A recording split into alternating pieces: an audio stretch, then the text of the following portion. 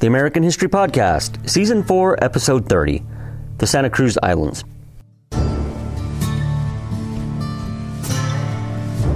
Welcome to the American History Podcast. Hosted by Sean Morswick.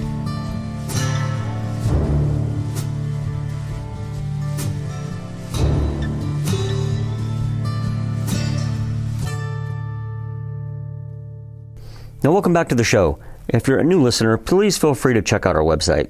We've got the sources there that we use to create the various episodes for this season, as well as some maps that will help you understand what's going on. You can also sign up for show updates via email when you head over to the website, so check that out as well. Now, if you're enjoying the content and you would like to assist, there are several ways to do so. Every time you shop on Amazon, just enter via one of the linked sources on the website. If you do that, we'll get a little kickback from Amazon, and it costs you nothing. So thank you ahead of time for doing that. If you aren't into that, or maybe you want to get something back for your support, you can head over to Patreon and sign up there. For as little as $10 a month, you'll get access to our bonus content, which includes several bonus shows that are available only there. And those are right now Quagmire, the story of the American involvement in the Middle East and the war on terrorism. And then there's 1983, the year the world almost ended, which we finished a few months back. And now we've got our newest one on colonial American history. I've lost count, but I'd say it's probably something like 40 hours of extra content. So just go over to patreon.com/American history. And in a matter of moments, you'll have access to a ton of stuff for as little as $10 a month. All right, so before we go on, let me just give you a bit of a show update. If you haven't noticed, but I'm sure you have, the episodes have not come out as frequently as they once were. Now, there are several reasons for this. First is that this is my first year back to teaching American history. And here in Texas, this subject has a state test attached to it at the end of the course. Now, I'm not one to worry about that sort of thing, as I usually teach at a level that requires much more thinking than that silly exam. However, on the other hand, it's been over 6 years since I've taught U.S. history, and while history hasn't changed, but there's things that have changed about it, the way it's taught and whatnot. But these kids lost about 2 years of education as well, so let's just say I've been a little stressed out. A second reason for the episode slowing down to a trickle is the personal tragedy of my mom passing away back in October. Now, it wasn't unexpected, but it has taken something out of me, and I've found it a bit difficult to jump back into the saddle. Every time I feel like I'm ready to go, I find out, no, I'm not really. Hopefully I've turned the corner on this, and I can start producing episodes more regularly, but I thought you should know about that. Now, finally, the fact is that I've also hit a bit of a wall with regard to research and writing. This particular episode, which would normally have taken me a couple of days maybe in the past to produce, yet it's been one that's taken me almost 2 months to do so. So for the foreseeable future, I'd expect to see maybe an episode a month, maybe once every 6 weeks, give or take. Now, come May, I might hit some inspiration and maybe be able to build up a bit of a backlog. The reason I say that is there's just something about April and May that usually finds me traditionally writing up a storm, and I don't know why, but if it does happen again, then great.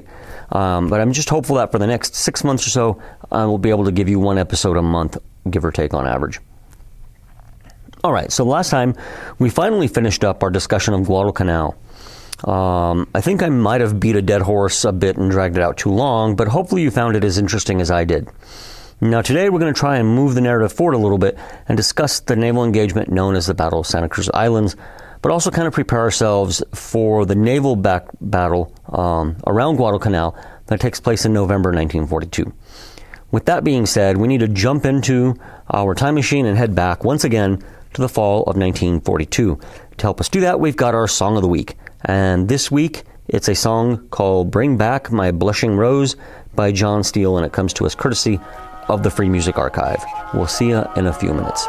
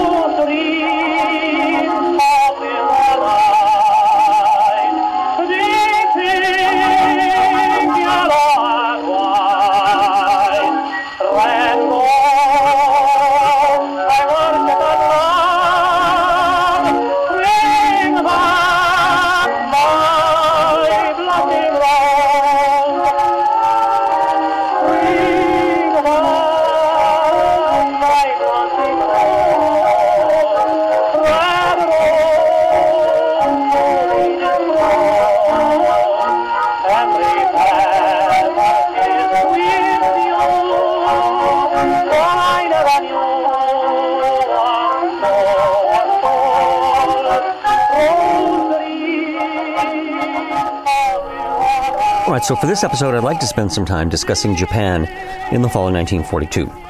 Okay, so let's start off with the Emperor. Now, if you remember from the episodes we did on Japan and the Emperor back, that was probably like around episodes 4 or 5, something like that, of this season, we mentioned the fact that he was not really in control. He was very much a figurehead, but whenever he had a decision to make, if there was one to make, he went along with whatever his advisors suggested. He was basically a puppet. Now, by the fall of 1942, the country that he presided over was in transition. This was mainly evident in Tokyo, where the old Japan collided with the new. You had men in modern three-piece suits walking next to women wearing the traditional Japanese kimono. Billboards and neon signs existed next to hanging lanterns and banners on wooden poles. Now, many, if not most, Japanese people lived in small wooden homes, crammed into crowded neighborhoods that were separated by cobblestone streets. This will be important when we get to 1945. Now, the emperor himself had rarely been seen in public since his coronation. However, now during the early stages of the war, he was not only allowed to have a more public profile, but actually he was needed. The fact is that by October, the war had started to turn. Thus, on October 15th, he led a ceremony honoring over 15,000 fallen soldiers at the Yasukuni Shrine. Over 30,000 people were in attendance. Now, as far as the people were aware, the war was still going great. The radio and print media were controlled by the state, and they were constantly trumpeting not only about victories on the battlefield or at sea, but they continued, to vilify the enemy. One journal rained scorn on the Americans and their slogan, "Remember Pearl Harbor," noting that they, the Japanese, would do just that. General Hideki Tojo claimed that Japan, with her vast empire, could now destroy the Americans and their British allies anywhere in the world. And Admiral Nomura, who had once been the ambassador to Washington, said that all Japan had to do was hold out, and the Americans and British would eventually drive the warmongers, and that was a reference to Roosevelt and Churchill, from office. It appeared the Japanese still supported the war as ardently as they had in the spring.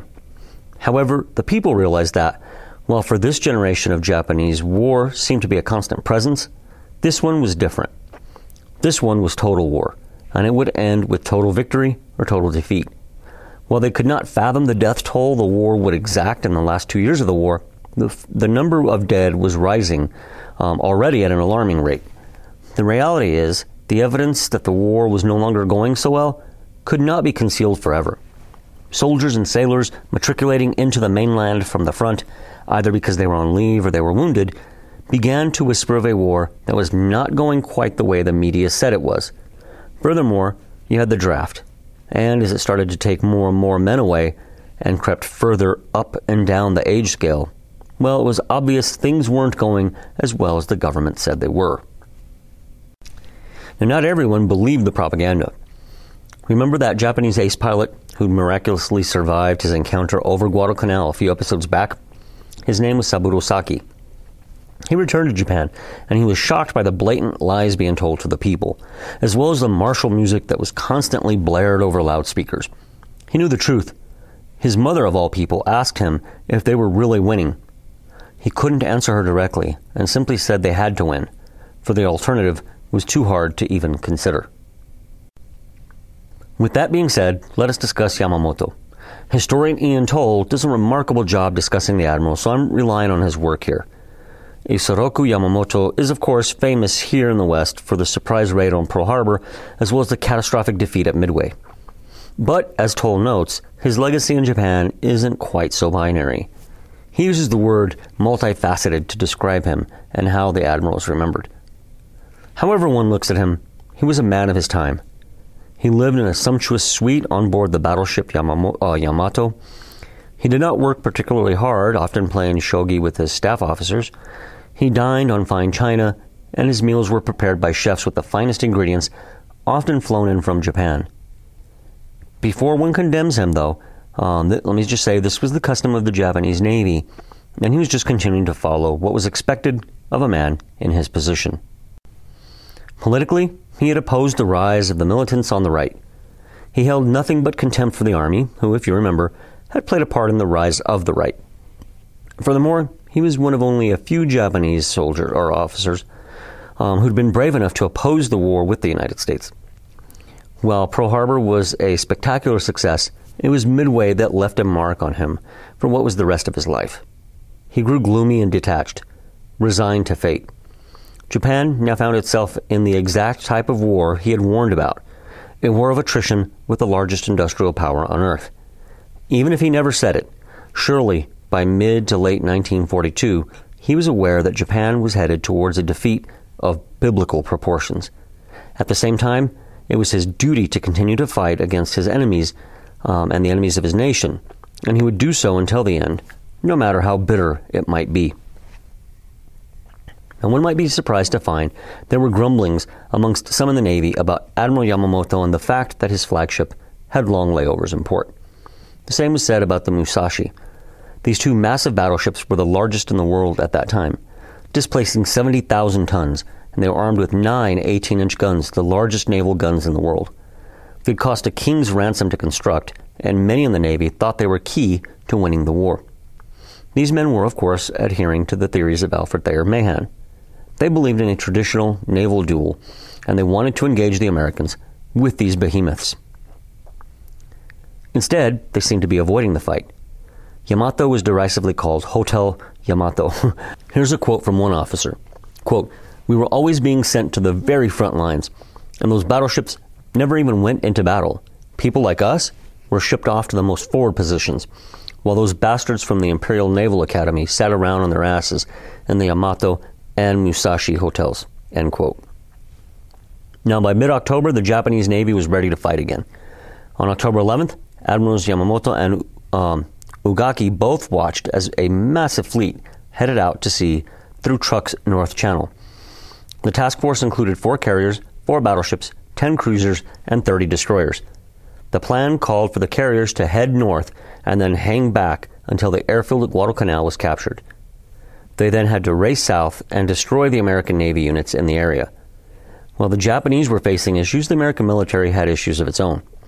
Vice Admiral Robert Gormley was commander of South Pacific area at that time, and he was not popular with either Admiral Ernest King or Chester Nimitz. Now first, he'd never bought into the Watchtower Offensive, something that we have mentioned in one of the previous episodes. Secondly, because he didn't really believe in the offensive, he was constantly requesting reinforcements that he knew the military did not have. Third, and perhaps most importantly, he failed to appear in person at major command summits, especially the one that took place on board Saratoga prior to Guadalcanal. Heck, he'd never even set foot on the canal, unlike Admirals McCain, Turner, Harmon, even Admiral Chester Nimitz himself. It doesn't speak highly of the naval theater commander to not show up on the island that his forces are trying to take. Now, by early October, Nimitz was aware he was going to have to fire Gormley and replace him. Even if they were old friends, and they were, the reality was he was simply not up to the task at hand. What he needed was a bulldog, someone who could take the fight to the enemy and whom the sailors would love. But how to do this, and who would be the replacement? Gormley provided Nimitz with the excuse when, on October 15th, he sent a dispatch to Hawaii complaining about the, quote, totally inadequate, end quote, forces available to him. Nimitz sent a dispatch to King, asking to have Gormley relieved of duty and replaced by none other than Admiral William Bull Halsey. King simply replied, approved. Halsey, who was overnighting at that point on Canton Island, received word to proceed directly to Noumea, where Comsopac was located. When he arrived, he was met by the flag lieutenant, who handed him a sealed envelope. Inside it was another envelope, marked secret. It ordered Halsey to relieve Gormley as Comsopac immediately. His response was, quote, "Jesus Christ and General Jackson, this is the hottest potato they've ever handed me," end quote. Now, it was apparent to the Americans that the Japanese were preparing for a naval offensive in the region. Comsopac expected the Japanese force to have at least 2 carriers, or as many as 4. 4 battleships were also likely to be a part of the fleet. As for the Americans, Halsey had 2 carrier task forces based on the Hornet and the Enterprise. And these 2 groups were combined into one large force, known as Task Force 61, commanded by Admiral Thomas Kincaid. It also consisted of a battleship, the South Dakota, 6 cruisers, and 14 destroyers. It was basically about half the size of the Japanese fleet that was about to pounce on them from the north. Halsey, in a move that was perhaps why Nimitz wanted him for the job, decided to roll the dice. He threw everything he had into it and ordered Kincaid to head north of the Santa Cruz Islands and find the enemy. Now, this engagement unfolded in much the same pattern as had Midway and the Eastern Solomons. The Americans ended up losing the Hornet in this battle, and again, Enterprise took heavy damage. And as in the previous two battles, the Japanese had two carriers knocked out of action, although they were not sent to the bottom of the sea this time. The Japanese, harassed by land-based American aircraft, decided to withdraw from the area. This was prudent since they were aware that their attempt to take Guadalcanal had now failed. And, just as before, the Japanese believed they had been far more successful than they were. Admiral Nagumo reported to Yamamoto that 4 American carriers were sunk, while the commander of Cruiser Division 8 reported 3 were destroyed. This, the 4th carrier engagement of the war, was to last until June 1944, when the two enemies met again in the Battle of the Philippine Sea. The Japanese press duly reported another victory by the Imperial Japanese Navy, and the public did their part and cheered. However, senior naval commanders privately acknowledged that, at best, this was a Pyrrhic victory. They all realized that this slugfest with the Americans was wearing down their ships and their manpower. Admiral Nagumo himself stated, quote, "Considering the great superiority of our enemy's industrial capacity, we must win every battle overwhelmingly. This last one, unfortunately, was not an overwhelming victory," end quote. Another piece of evidence that the Japanese were aware this was nothing close to victory, and the fact that Nagumo was relieved of command and sent back to Japan speaks volumes. If they had won, why relieve him of his station? Okay, so that's all for this episode. I'm sorry this one's a little bit short, but in our next installment, we'll take a look at the naval aspect of Guadalcanal. Until then, I'm Sean, and you've been listening to Season 4, Episode 30 of the American History Podcast, and I look forward to seeing you all real soon. Do you like the sound of the American History Podcast? My audio production is provided by the Mad Octopus. Check them out over at madoctopusmedia.com.